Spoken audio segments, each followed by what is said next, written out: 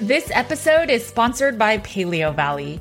Paleo Valley's meat sticks have been a lifesaver during this hot summer. Since they're shelf stable, I always have 3 Paleo Valley meat sticks in my bag at all times. It's also been perfect for my boys' lunch boxes. I love Paleo Valley's grass-finished beef sticks and pasture-raised turkey sticks because they support U.S. family farmers that focus on regenerative agriculture. These meat sticks are from animals that have never been fed grains, soy, corn, or GMOs, and have never been given antibiotics. The spices in these meat sticks are also 100% organic. The sticks come in 5 different flavors, and my favorite is the original beef stick, and my boys love the teriyaki beef sticks and the original pasture-raised turkey stick. Paleo Valley's meat sticks are a perfect snack and frankly a great value without skimping on quality. Each stick is about $2 with our discount code, and it comes in a 10-pack bag. Make sure to support this podcast and head over to paleovalley.com/CATG and use code CATG to get 15% off your first order. Thanks for listening and supporting the Cutting Against the Grain podcast.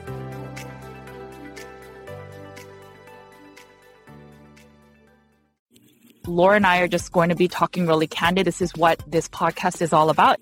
It's one thing to say, I want to eat something else that's not meat. It's a whole nother thing to say, you need to eat something else that's not meat.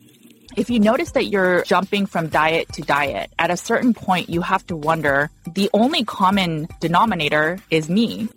Get outside, go for a walk, get some vitamin D, breathe some fresh air, and stay happy and healthy and take care of yourselves. Let's just have some real talk. Welcome to the Cutting Against the Grain podcast.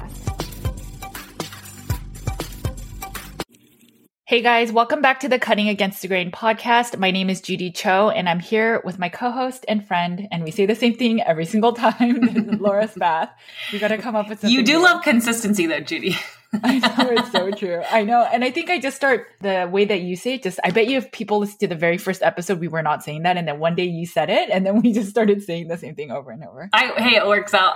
I know. So I'm so excited for you to share with the community some of your good news. I quit my job, kind of. So I haven't really talked about this anywhere on social media. It's just kind of a weird thing, obviously, about my corporate, I still work a full-time corporate job. And I have been with the same company now for the last 12 years.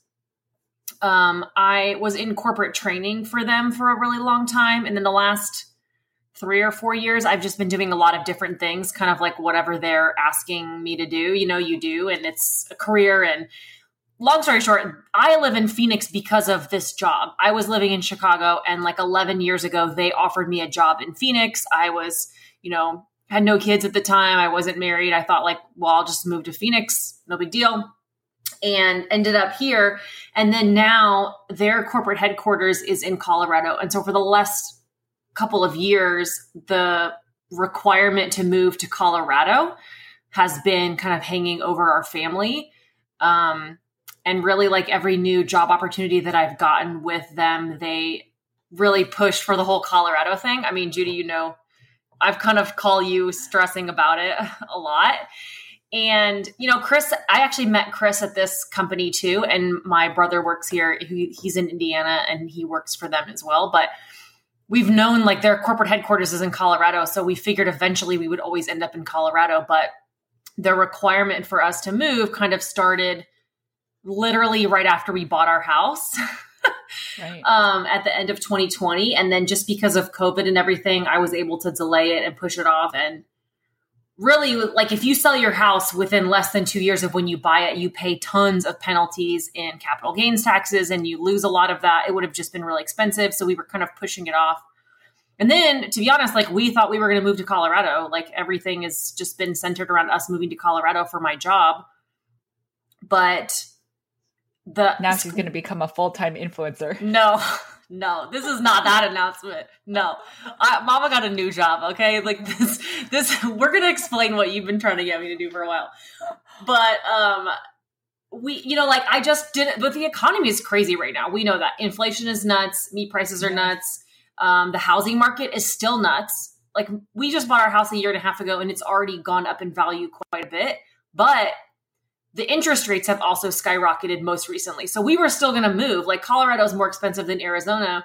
We were still going to sell our house, move, even with the loss of profits and everything. But the last few months, the interest rates have just skyrocketed. And so it's not only that we're moving to a more expensive market, we would be losing a lot of the value, the equity that we have in our house, but we also would be having this like massive interest rate hike, which just then at the end of the day is just not even an option. Like, I mean, real estate market and the economy in general are just crazy right now. And supposedly the interest rate is supposed to go up even more. So yeah. And I think like everybody thinks like, I don't know, who knows? I don't know if a housing crash is coming. I certainly don't think that a crash is coming. We know housing prices are really high because of just there's, you know, with the interest rates being low, there was a huge demand. People are relocating out of certain states. There's a big demand, you know, lumber prices are up, like people can't build houses fast enough. The interest rates were so low that everybody was buying and selling and all these things. But now the interest rates have just gone up where that's just not really an option anymore. And so I don't know. I've just been kind of in a little bit of a panic mode as our family for like the last couple of years, but the last 6 months, especially just because we had this ultimatum of like when I had to move to Colorado or I was going to lose my job. So you and I actually discussed a lot of different options of like what I could do or what we could do as a family. You know, we couldn't share this on this platform because, I mean, it's Laura's job. And in case anybody from the company that she worked for listens, you know, they would know what her, I guess, struggles were about moving. And so we just would talk about it behind the scenes. But I was really proud of Laura because she was really stressed. And I think she's kind of comes off always cool, casual. But the thing is, she was really stressed. And there was a lot of what should I do? And as the solo breadwinner, it was a lot for her to handle. But the thing is, she never turned to her old vices. And I was so proud of her for that. And maybe you could talk a little bit about that. Yeah. I mean, honestly, I think we've hinted at a couple of times, like just how stressed I've been, but like truly the last 18 months and really the last, 8 months especially have been some of the most stressful of my life. It's really just been kind of the hardest season of my life, I guess, if that makes sense. Like there's been more stressful events. Chris almost died. Like we've had moments where that's happened, but just this tremendous amount of pressure that I feel like I've been under and stress. It is our decision as a family for Chris to be a stay-at-home dad. Obviously, he is more than willing and capable of going back to work. We've talked about this. It's something he's willing to do. And he's, I don't ever want to make that like, this is not my responsibility. It is our responsibility as a couple and as a family, but it's also been the decision that we've made of like what we want for our kids. We could both work, high paying jobs and have a different lifestyle. And that would be easy to do too. But like, this is also why we didn't want to move to Colorado, because we could have moved to Colorado, put our kids in full-time school with full-time aftercare. Chris could have gotten a job and we could have very easily afforded that life there. And I could have continued on with my corporate career. And 5 years from now, I'd be, it's just a crazy, you and I relate to this so much because you were on this like high corporate executive trajectory as well. And so I think that's what it is. Just being under this type of pressure and not letting myself get out of control with food is probably like the hardest thing I've ever done in my life. And just like, I'm proud of myself. I know you tell me all the time, but it has truly been, I've been shifting my mindset a lot. And on this podcast and everything that I talk about, you've almost seen, and I didn't realize it until this huge weight has been lifted off of me recently. But you've seen a switch in me of just talking about so much one day at a time. Sometimes you just got to make it through today. Like we have to figure out the balance of realistic. Like I can't worry about being perfect anymore. And it truly has been because the last 9 months, especially, I have been hanging on by my fingertips of just trying to not let myself go off the rails and try to not let myself use food to deal with my stress and with what's going on and carbs and sugar. And most days, for the last year or so, it has been truly me saying like, I just have to make it through today. Like whatever's happening in my job, in my life, this pressure that I'm under, how am I supposed to provide for my family? How are we going to not lose everything we have? Just make it through today has truly been the mindset that I have needed to stay on track, which is why it's kind of been like everything that I've been preaching for the last, 6 months. And I love it so much because now that you've been through such a hard season and have overcome it and have still been an advocate of the diet, and you see the benefits of it, right? You're not at the end of this hardship, which everyone eventually gets out of something, no matter the good or bad of it, you get out of it eventually, right? This too shall pass. And you're not like 100 pounds heavier, right? Now you're at your best. Now you realize you have this mental fortitude. And now you know that really anything that comes your way, that while it gets hard and it's normal for hardships to come in our life, that you can overcome and you could really achieve anything. And that food is actually, while in the moment it seems so tempting to use as comfort and even as escape, it's never the answer, because look at how much you've gone through and you are now way better for it, for not struggling with those demons, if you want to call it that. And that's what I meant by, I'm so proud of you for everything, because it could have been so easy to just say, oh, I'll just dabble a little bit because I've been through a hard day, or I'm having a hard moment. And instead you knew that that wasn't the answer from all the journeys that you've been on through diet and wellness.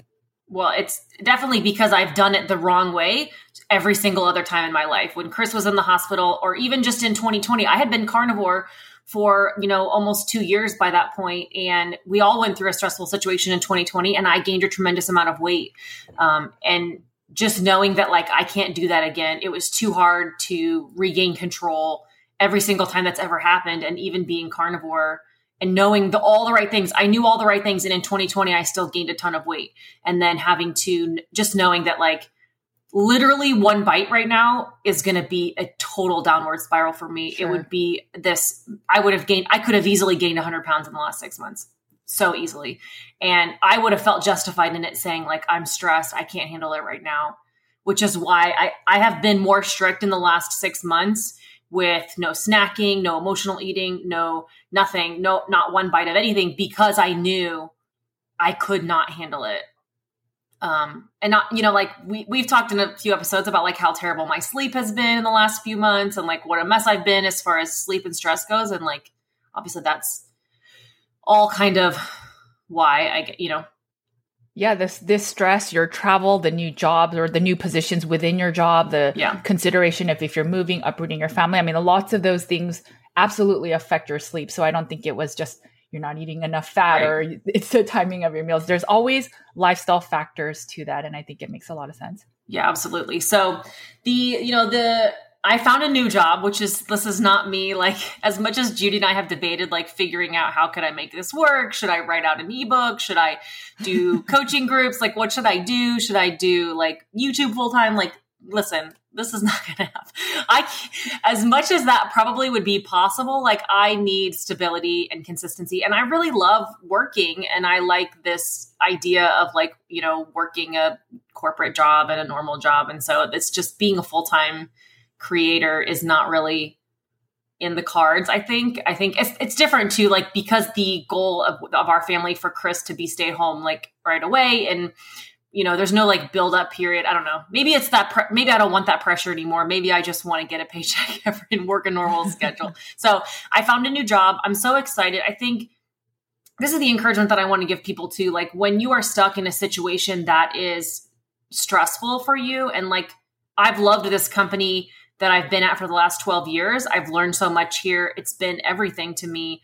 But the last several years, I was doing what they wanted me to do and not what I was passionate in. And I was doing it because I felt this need to provide for my family, to further my career, to do, to work the job that I was supposed to do, and just to kind of, like, be the good corporate employee. And so as I was looking for new jobs, I fully expected to take a pay cut, to go back into something that I love doing. I wanted to go back into corporate training and really do more with, like, leadership development, where I've really developed a passion for building strong, cohesive teams and helping to bring out the best in people in this corporate environment. And so I figured I was going to have to take a pay cut to do that, which is why I've held back for so long from doing it. But the short version is I found a new company. I'm so excited. I start there a couple days, actually. By the time this episode comes out, I would have been, like, 2 days into my new job.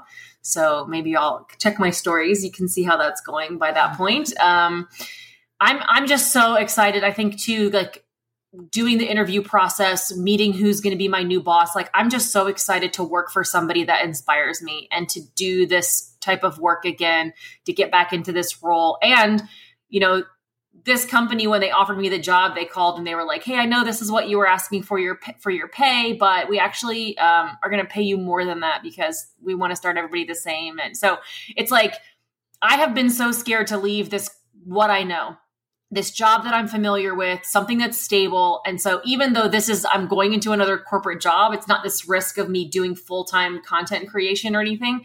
It still has been this huge risk to go and leave something that you're familiar with because you're afraid you can't find anything better. Or I think I've been convincing myself for a long time that I don't deserve anything better, or that I'm not capable of getting another good job, that like somehow I've accidentally made it up this career ladder because I've been here so long.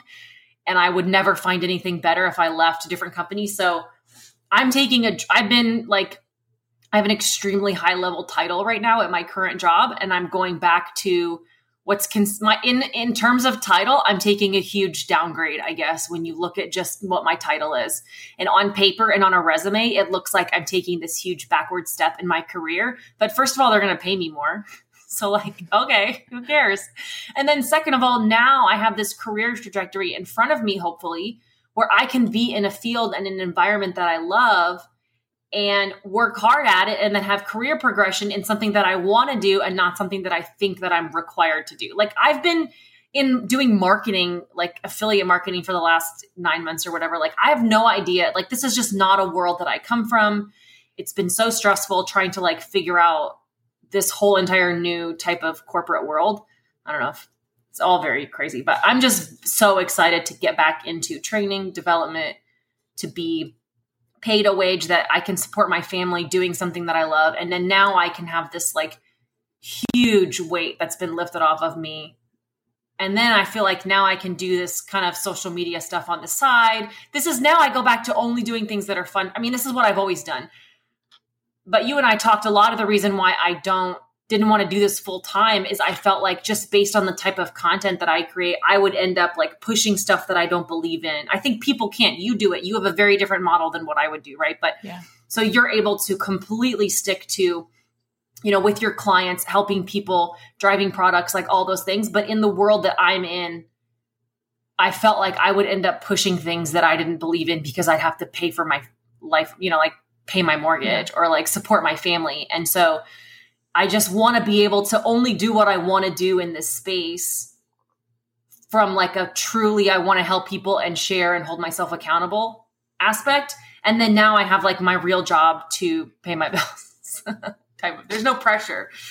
That's honorable and admirable. I totally get it. And I think that even if you decided to do influencing or as a content creator full time, I know you could do and be very successful. I mean, you show it even as a part-timer doing it. So there's no worry with that, but I can understand that hesitation, and that's fair. And I support you with everything you want, even with the corporate job. And we've talked about that offline as well, about just some of that achievement. And I fully understand that. I mean, just the other day, one of my associates now is the partner at our consulting firm. And I couldn't help but feel that like little tug at my heart of, I should have been a partner by now too. But, I wouldn't change what I do, but I definitely feel that little bit of bittersweetness to that. The real big thing I want, like you, Laura, to hear, but also the people listening, is that of everything you just shared, there's like two really big things to take away. It's one, we try to live in our safe bubbles, our places that we feel comfort, and that maybe it becomes complacent, that maybe the day-to-day is kind of boring. Maybe it's not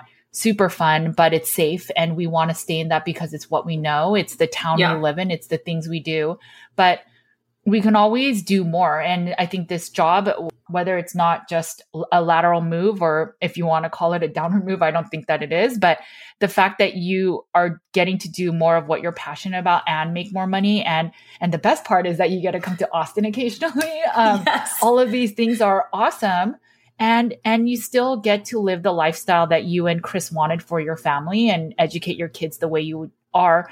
And you had to step beyond your fear of leaving this company that you've been with for 12 years. So one, you overcame a fear, and then you realized, oh, that's all it was. It was a fear, and it wasn't. Yeah. anything that was beyond your abilities. And then secondly, with the whole struggles with you would have coped with food or something else, like now you know it's humanly possible. And now you know any other adverse things that come in life, you can get past the food. And every time you go through these moments and you don't struggle with food, it becomes a little bit easier.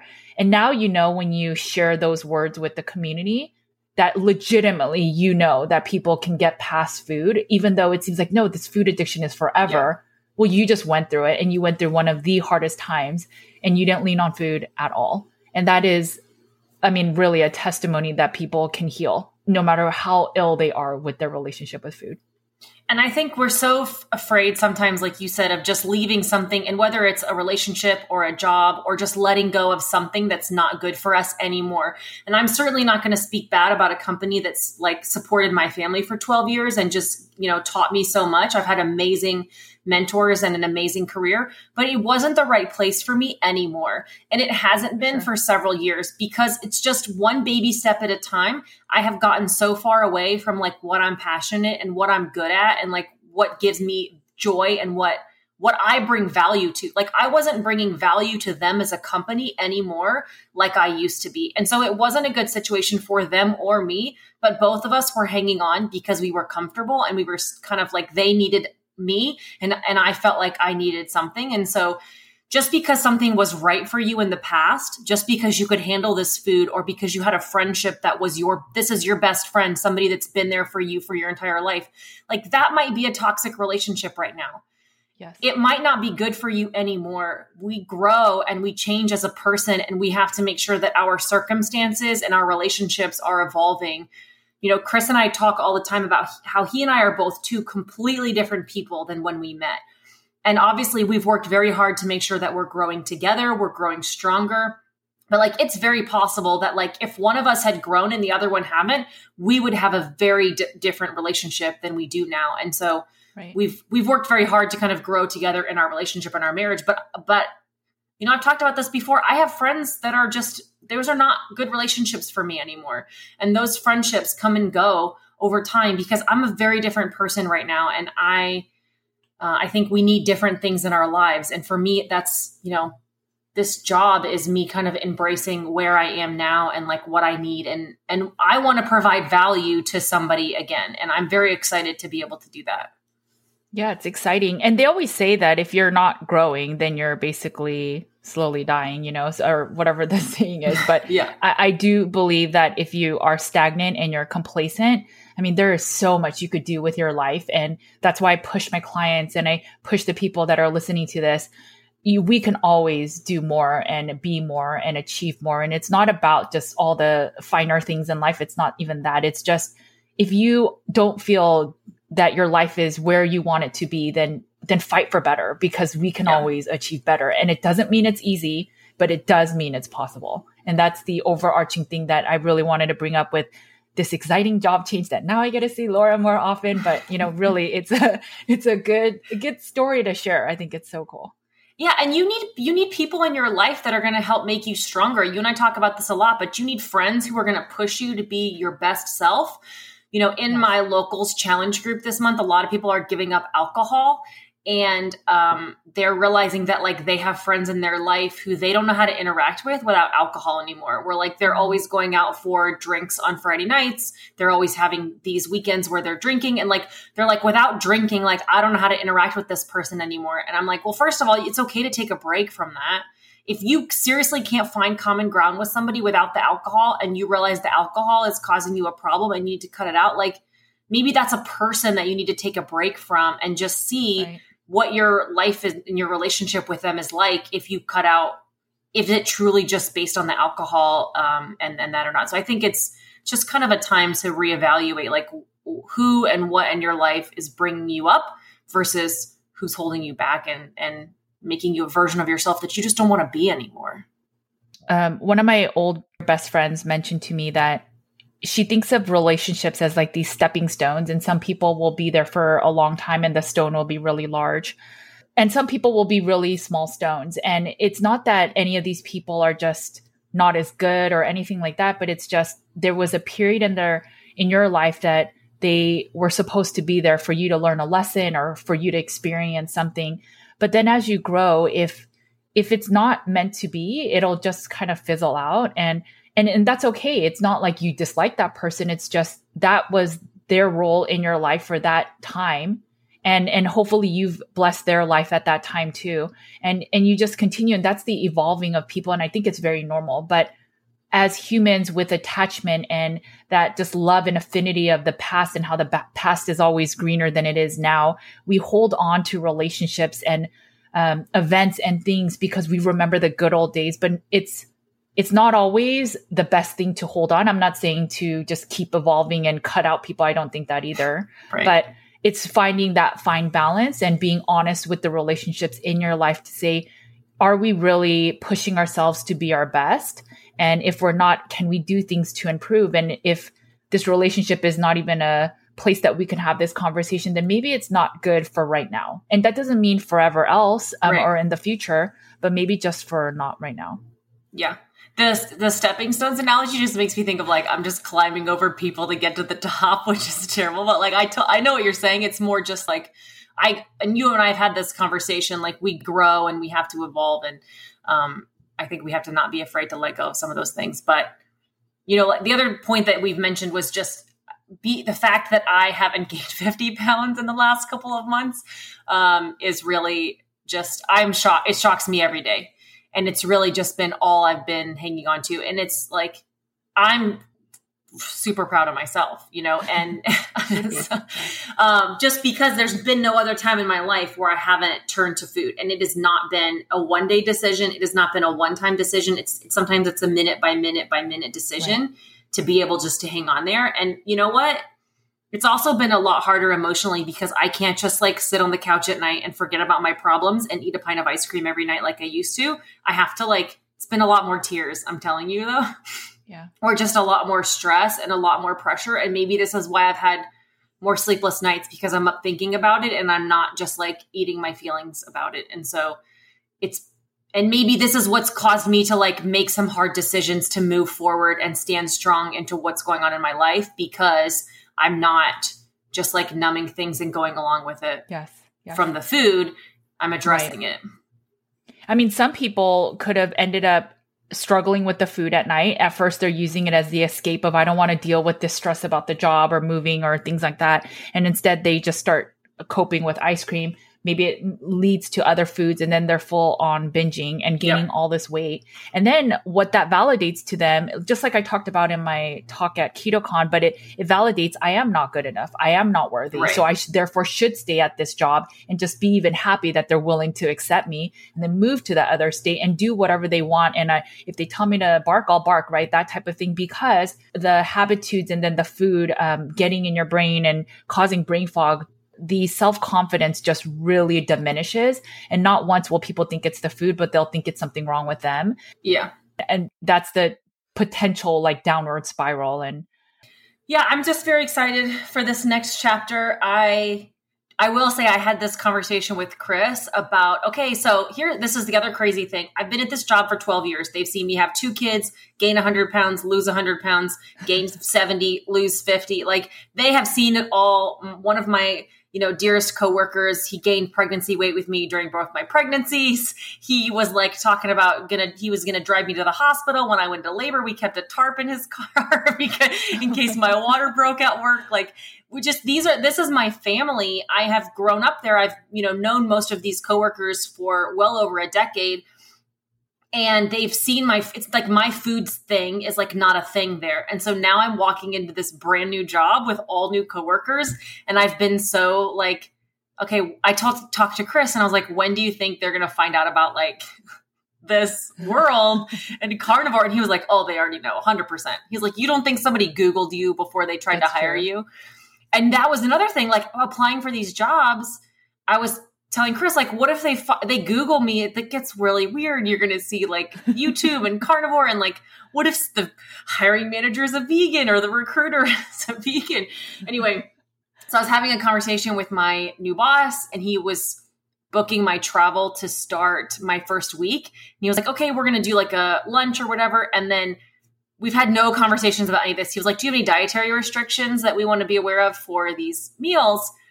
And I kind of just took a long pause and I was like, not really. And I was like, nothing that I expect you to accommodate. You know, I eat a certain way, but I'll bring a lot of my own food. So like, it's no big deal. I can do it. Like, I don't need you guys to accommodate anything. And he was like, okay, no problem. Like whatever you need, feel free to let us know. We can make sure to accommodate. And I was like, no, I just do like a, you know, low carb thing. So I'll just bring some of my own food. And he was like, you know, I have seen your Instagram. And like on the phone, I think I did like a, like, and I was like, oh, and he was like, yeah, I know everything. And I was like, okay, then also mind you, the day I'm having this phone call with him is the day that I decided like, oh, let's show off my loose skin in my Instagram stories. And for some reason I decided like, oh, let's pull out my shirt and show everybody my flabby excess skin and have a conversation about my tummy console or whatever. So the same day he's going like, yeah, I've seen your Instagram. It's all good. Like totally get it. You're a carnivore. He's like, what, do you have a podcast or something too? And I was like, yeah, you know, just, it's a little YouTube podcast, Instagram thing. He's like, it's totally cool. He's like, actually, he was like, I would never have thought to look you up, but I was hiring you. And I called my wife that day to tell her I'm hiring somebody. And my wife said, you know, what's her name? And he said, I said, Laura. And she said, what's her last name? And he was like, why do you want to know? She was like, because I'm going to Google her. Before you hire this girl, we got to find out who she is online, which is what I figured. Anyway, so he said his wife Googled me and was like, you need to go look at all of this online. So all this to say, I was hoping I could like fly under the radar and not be noticed at this new job for a while. But the good news is he Googled me before he hired me. He saw all this stuff. He still hired me for this job. And then he said like, totally, I saw you're carnivore. I actually like already started researching. I'm going to take you to like the best barbecue place in town when you're there. Like, he's like, he doesn't live where they're having me travel for this first week. He's like, but I'm going to fly in just to take you out for meat. And then I'll fly back home. So like your first day I'll be there. I'll take you out to like an awesome barbecue place and then I'll fly back home. So he's already very excited. And then he said, you know, we have a vegan that's on the team. We have a vegetarian, and then there's somebody else that just doesn't drink alcohol. So like we had all kinds of different people on the team. And I told him, I said, here's the good news though. Like me and the vegan, you know, if you just order one meal, the two of us can split it. And I was like, I'll eat the steak. They can eat the vegetables and the salad. And then it's like really saving the company money at this point. You're getting 2 for 1 as far as like ordering meals for me and the vegan. So it should work out now. And now that I'm there to balance the team. That's so funny. And I bet you the social media actually benefit. I mean, as a trainer, he could see that you motivate people. So I think it would have been a plus. It's not like you're naked all the time and, you know, showing crazy things. So I think your social media is totally fine. So it was funny. It was literally that day I had put those pictures in my Instagram stories. And I even said like, I'm putting my skin pictures in stories and not on my main feed so that they disappear in 24 hours. So hopefully less coworkers will see it. And then he tells me this like 3 hours later. It was hilarious, but so funny. I mean, obviously now they know, and at least I know that they know, and we can move on. But if anything, it's motivating for people. So if any of the vegan or vegetarians aren't feeling well, maybe they could hear your story. So I think it could be a positive. Yeah, we'll see. Anyway, it's crazy. Have your kid, I know your schools start early. Have your kids started school? And then what has happened? So I know before they were in the same school. Are they now switching schools? Like what's going on with that? So we don't do traditional school, but in Arizona, traditional schools actually started on July 20th. Like it's kind of almost like a year-round thing. So schools already are in like normal schools are already in full thing here. We do the micro school where normally it's kindergarten, first and second grade are like my kids go to somebody's house for half days. It's like a homeschool, but like we don't do the homeschooling. Right. And so normally it's kindergarten, first and second grade, and then it's third, fourth, and fifth in another school. We found a woman actually in our specific neighborhood, like 4 blocks from us, wow, who is going to take like a wider variety of grades. And so Penelope and Nathaniel are going to get to go and be in the same class. And it's like, they're going to be able to walk there from our house. Like it's going to be really awesome. So that's been a huge other thing, like us knowing, should we look for schools here? Do we have to think about Colorado schools? Like that's, another piece that's been so crazy. So we are really beyond blessed and relieved to find somebody in our neighborhood who does this type of school. The kids can go together again. Like it's just, everything has been working out the last couple of weeks. Everything has been really falling into place. We just feel this tremendous relief and calling that like, this is where we're supposed to be. God has really been providing it, kind of the pieces, I had an ultimatum from my company to move as of August 1st. I'm starting my new job as of August 1st. Like it really is just this unbelievable timing, that things have been kind of just falling into place exactly how they're supposed to be. And so I'm just very relieved and blessed and all the things, but yeah. No, and that's cool that I know you guys were worried if the timing would work out with the schoolings, if they had to go to different schools. So that's awesome that now they get to go to the same school and just be together too. Yeah. What did you guys figure out for this year? Because they'll be Aiden and Caleb will both be in the same school now, right? Yeah. So we decided to pull our kids out of the specific school that Caleb was going to last year, which was just 3 days a week. And I really still like the model. It's very Socratic thinking. It's student-led learning basically. And, but I didn't like the school itself for a variety of reasons, but there was just some things. And so we just started searching within that broader school system, and we found a different school that's a little bit closer to us. I don't like that it's 5 days a week, but they do not have any other options. And so, I could just voluntarily not send my kid to school. There's no homework. All the teaching, the experience is still the same. The school is smaller. It's more focused on the oldest grade is middle school, whereas the other school, it's even up to high school and all the way down to preschool. Whereas this one, I think the ages go from maybe age 4 to maybe age 12. So my kids would be a central age, which I also like. We'll see. It's a lot more expensive. So it's a very big decision we're making. And Kevin jokes all the time that it's more expensive than our mortgage, that he has to forego a Lamborghini. And I have no idea how much that costs, but he'll say things like that. So he says, you kids have to turn out good or buy me one in the future. And I don't even think Kevin would buy a Lamborghini, but it just comes down to, that's what we're prioritizing our money with, because I would never send my kids to public school at this point. We have a school 5 homes down, and they're rated decently on scoring, but I don't believe in what they are teaching our children growing up. And so I think it's well worth the funds and the resources and the time to send them to this school. So I'm excited for it. But things can always change, but I'm open to whatever will happen. Yeah, I love the element of mixed grades with kids. We've looked for that as well. But when you were mentioning before, like kindergarten or preschool through high school, like I want them to learn from kids older than younger than them. But when the situation you guys were in before just opens itself up to so many challenges. And so I love like a smaller, most people that you interact with in your daily life are not the same age as you, especially like in a working environment. So I love for kids to be able to learn how to include everybody, no matter their specific age. But when you are looking at like high schoolers versus kindergartnens, that's just a little bit of a stretch. Right. And since they all have recess together, they learn things that I don't want my kids to be exposed to. And it's been interesting, and it's a lesson that I learned. And honestly, within that whole program, they have a Christian version of it. And that was the one I wanted to send them to. But it only starts at age 8. And so Aiden is not old enough. And so, worst case is that we will transfer again, and then they try that one. And that one's only 3 days a week too. So that was the one that we were kind of waiting for. But, hopefully the school works out. It seems really promising, but I know that things can always change, and I'm flexible to that from this year that I've learned. Yeah. And I think I used to care so much about giving my kids a consistent school situation because of like wanting them to have similar friends. And, that's one of the downsides of this type of school model that we do, is that we have to find a new house for them to go to like every year. And so they've had a, new group of friends or a new classmates every single year.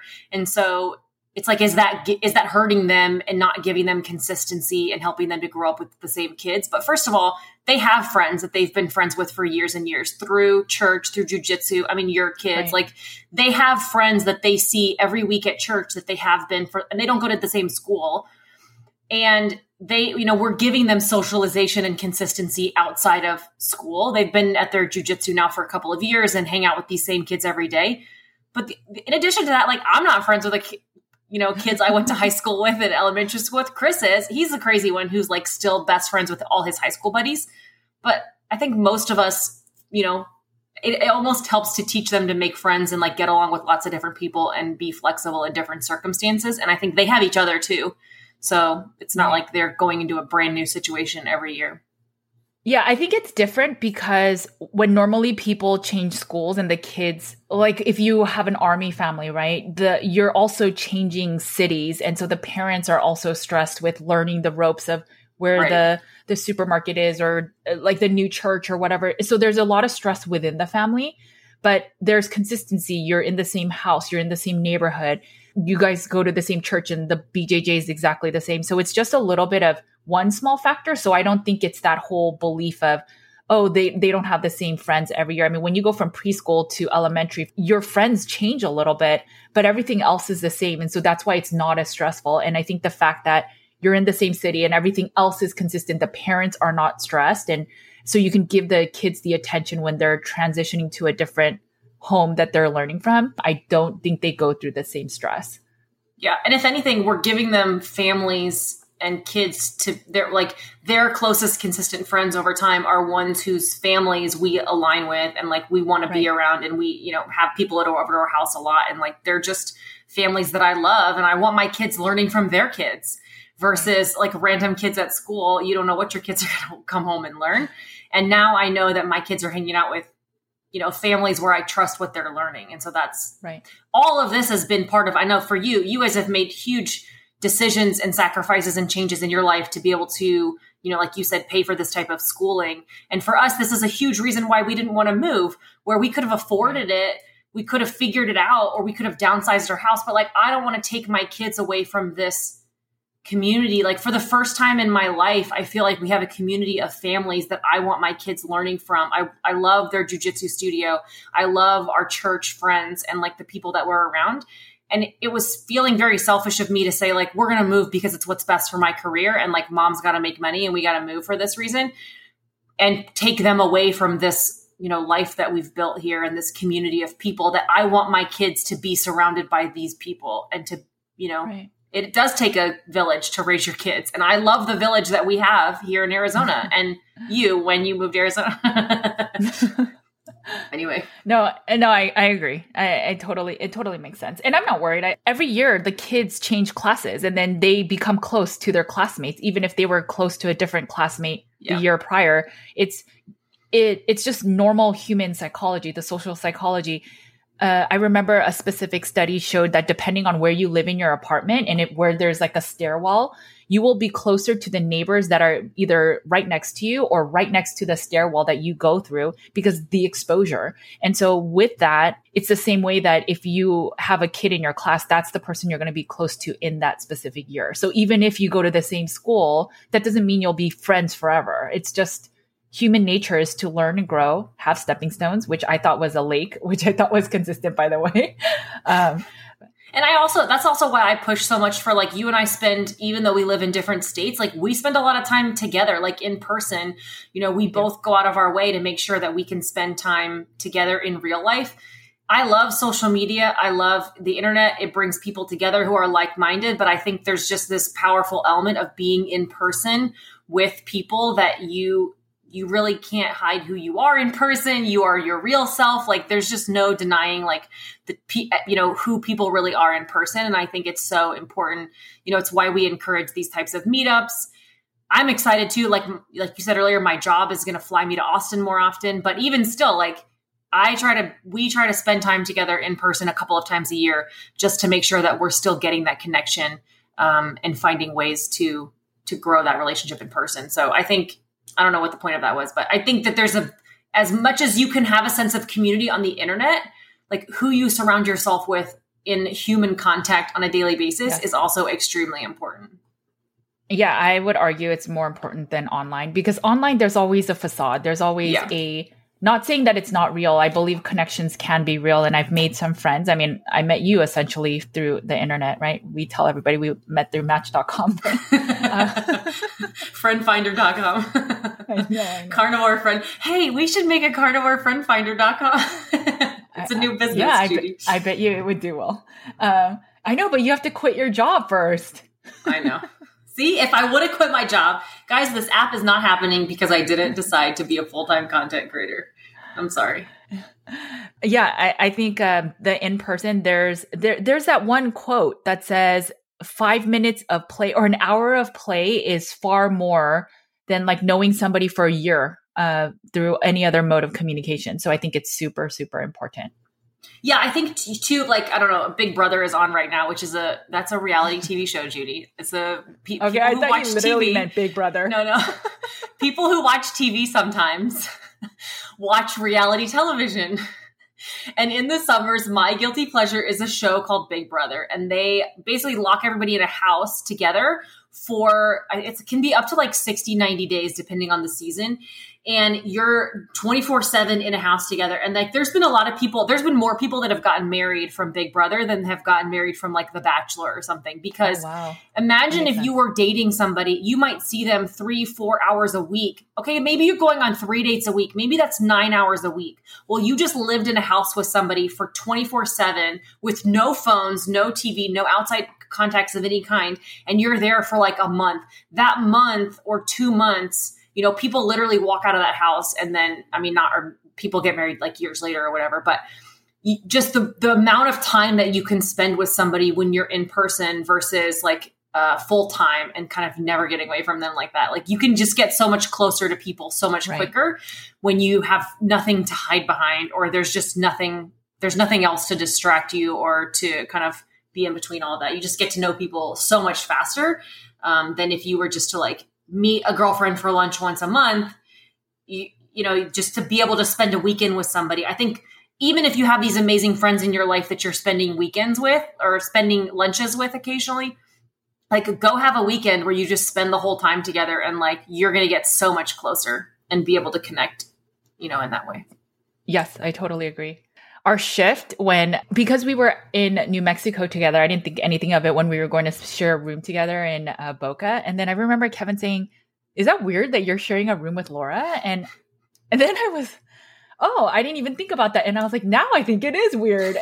But it was so normal. And if anything, like you said, it just made us a lot closer. And I like that we just got together by the end of the night or in the morning and just had a catch up time. It was nice. Yeah. And listen, you understand each other when you woke up in the middle of the night to like work on something you were passionate about, all of a sudden it's like 3 a.m. We told you guys this back in January, but I wake up at like 3 a.m. and Judy's like, I have to work on this presentation. This is it. I have to get it out. Like there's just, everything about somebody at that point. And even though, like you said, we'd spent a lot of time together in person before, it was a whole different connection that you can have when you truly connect. Like that. I don't know. Now it's getting weird. Okay. So tell us, Judy, about you have another big life update. Yes, I'm doing my job. We've been talking too much about all that. So tell us about your huge project that you've been working on. Yeah. So when I wrote The Carnivore Cure, I was working on the reintroduction section, and I realized that there's no right food for every single person to reintroduce. And that's when I committed that I would create like a database or just a resource where we would share what would be right to reintroduce per person. And I envisioned it to be like a document, maybe like a little mini ebook. And then Kevin is all about user experience. And he's like, you're going to give this spreadsheet to people and tell them to flip through hundreds of pages. And he's like, no, it needs to be an app or something. And so we worked with developers and we created this really, really powerful tool. And we named it Nutriment because nutriment means either a source of nourishment or food or an agent that promotes growth or development. And I really think as a reintroduction, this will help people develop their way of eating. So what this tool really does is it considers, I think there's like 12 different diets. So think about Whole30, Walls, histamine diets, gluten-free diets, GAPS diets, etc., even carnivore. And then there's all the sensitivities. So you can think about all the plant toxins, as well as like histamines, glycemic index, fructose, uric acid, these things that I also brought up before on this podcast.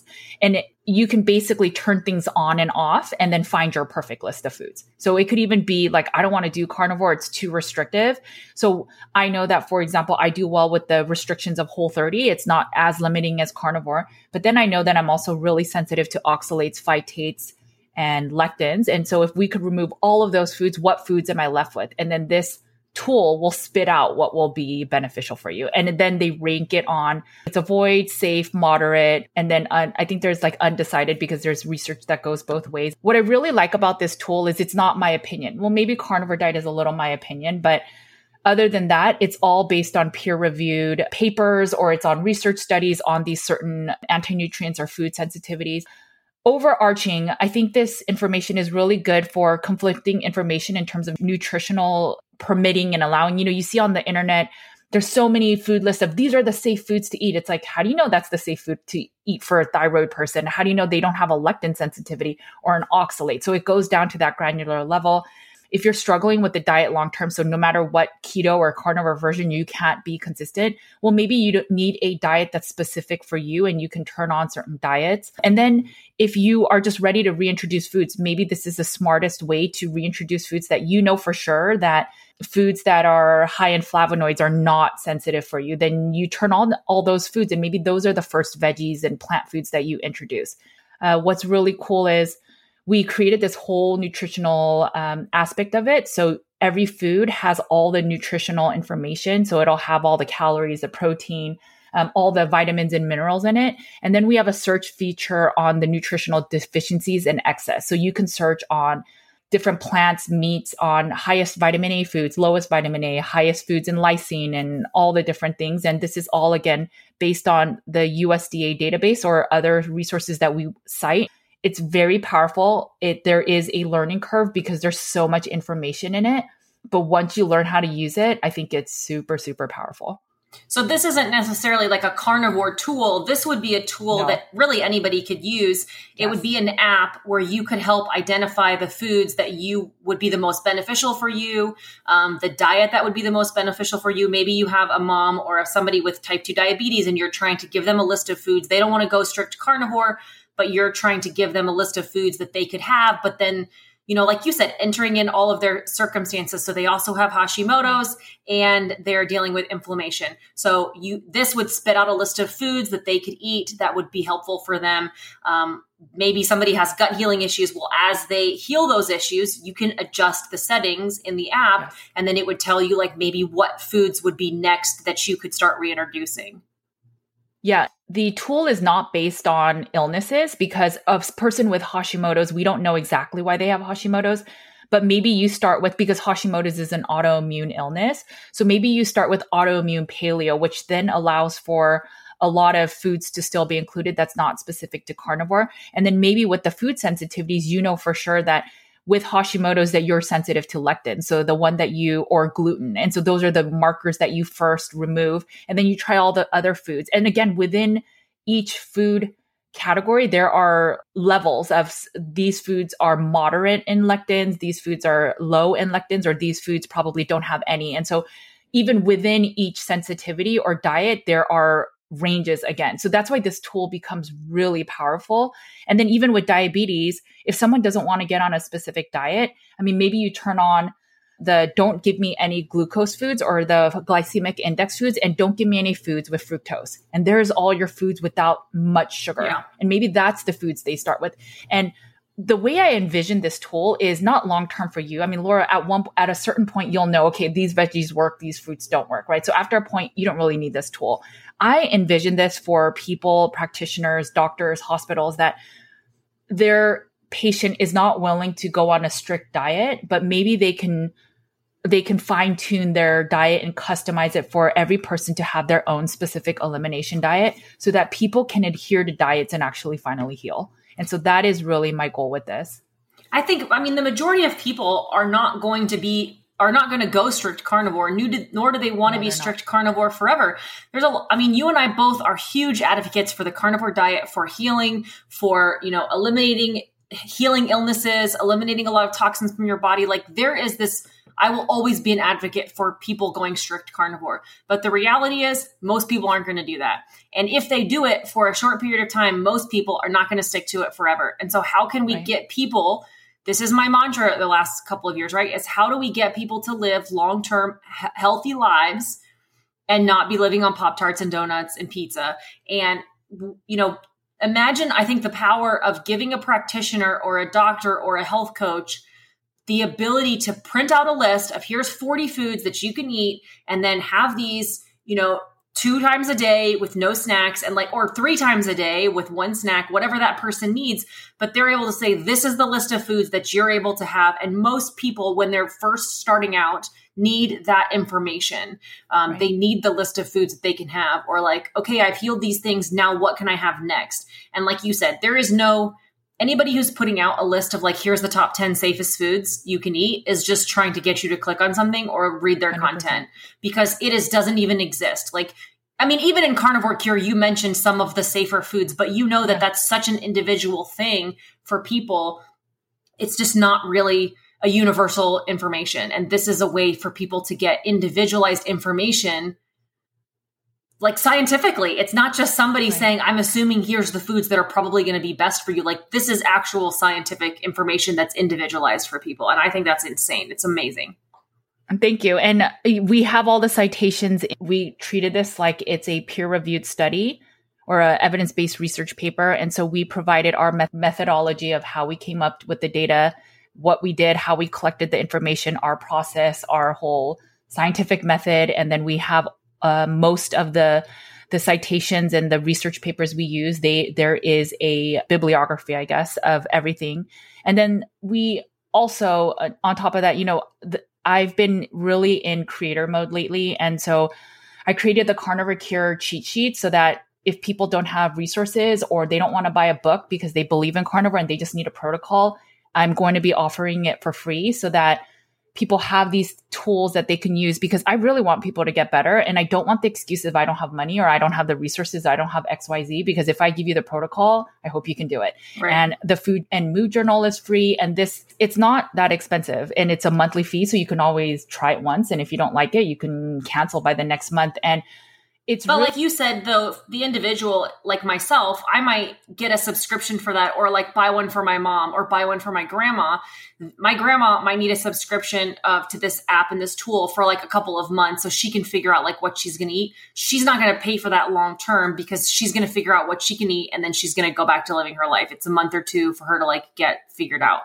But like you said, the practitioners, the health coaches, the people who are working with clients, the people who work in hospitals, hopefully they'll be the ones that continue to use this because they'll be getting that information for lots of different people over time. And then that's a tiny fee for them, for that.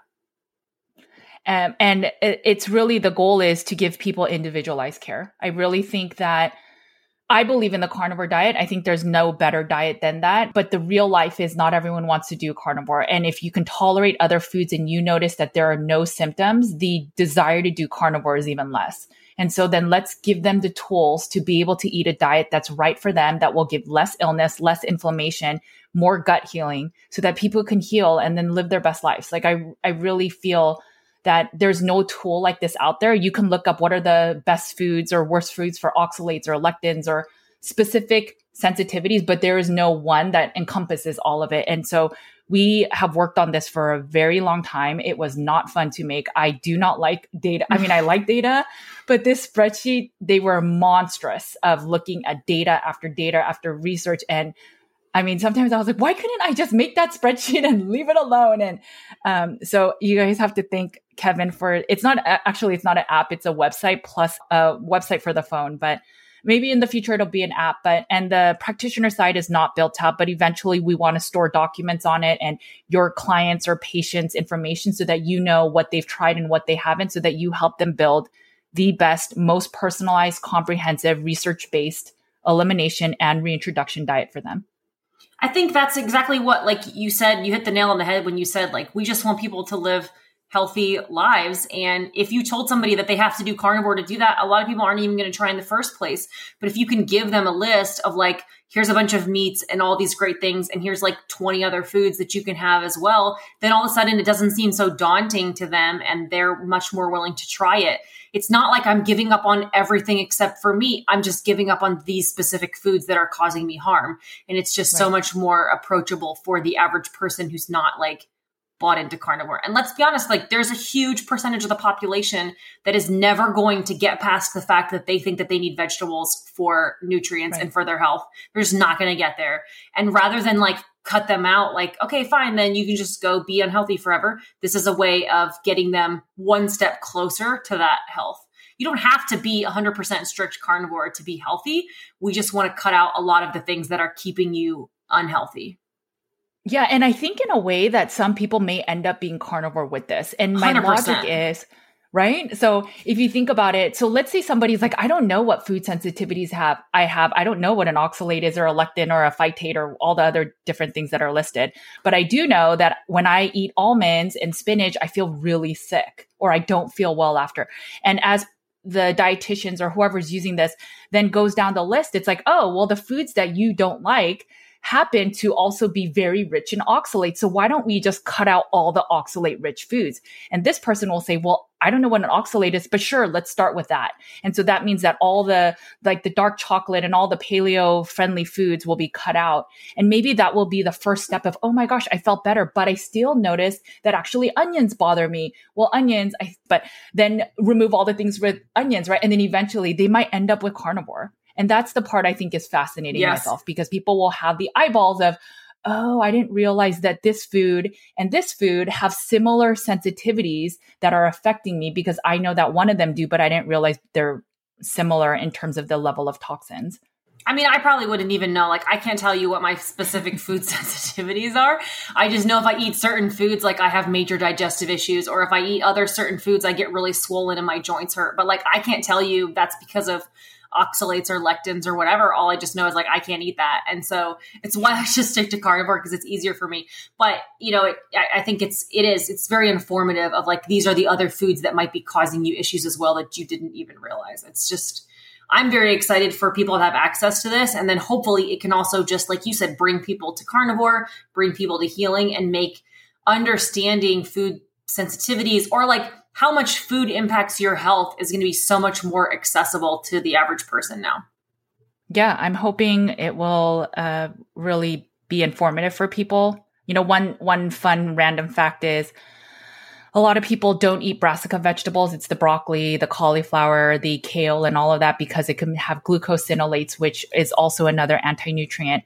And the funny thing is, while I was doing this research, I found that honey is very high in glucosinolates. So we never think of these things, right? But it's just this random nuance. So maybe somebody that's super sensitive to broccoli maybe shouldn't be eating the honey, because of, other than the fructose, there are other same shared anti-nutrients that we don't think of. And not saying that this tool is perfect, because, you know, there is a human touch and element to this. And we hope that as more people use it, that it will improve. And we are always open to suggestions. But I think it's a step in the right direction to find customized care for individuals. Yeah. And I mean, after putting all together this like research and spreadsheets and, you know, data and scientific information, like no wonder you're back in creator mode, because you're ready to just like get out of doing all of that analytical stuff. Hey, next thing you know, you'll be ready for another dance with me. I still I get comments on that on YouTube, like still to this day. And like people think we were like, actually really trying. You know, the crazy thing is, like, I look like I'm on beat, so it looks like I really tried and I'm normal and you're just horrible, and it makes it so much sadder. So the Asian can dance kinda, but it's like Laura cannot, and it's just we should have been more exaggerative with our dance moves. But it just shows you though that it is really hard to decipher truth and not truth from the internet. And now we have come full circle. Perfect. Wham bam. This was a lot of just life update in this episode. So hope you guys enjoyed it. Yeah, we'll talk to you guys later. Bye, guys. Bye. Thanks for tuning in to the Cutting Against the Grain podcast. If you enjoyed this episode, please make sure to share and leave us a review and leave any comments and questions on Apple Podcasts. We will read and answer your questions and comments on an upcoming podcast episode. This also helps us to share our real talk with more community members. You can also find me on my other podcast, Nutrition with Judy, on all podcast channels. You can also follow my content on Nutrition with Judy's Instagram, YouTube, Facebook, and Twitter. You can find Carnivore Cure in paperback, ebook, and audio on Amazon. I also have a blog post and weekly newsletter with nutrition and wellness updates. You can sign up at nutritionwithjudy.com. You can find Laura on Instagram at Laura E. Spath. You can follow along on her daily stories and see some of her funny skits. You can also find Laura on her YouTube channel where she shares tips on living a meat-based lifestyle. If you're wondering how much meat to eat in a day, week, or month, Laura has you covered. She also shares how to make a perfect sear on a steak and how extended fasting looks like in real life. You can find her YouTube channel by searching Laura Spath. Thanks again for listening to the Cutting Against the Grain podcast. And remember, make sure to cut against the grain.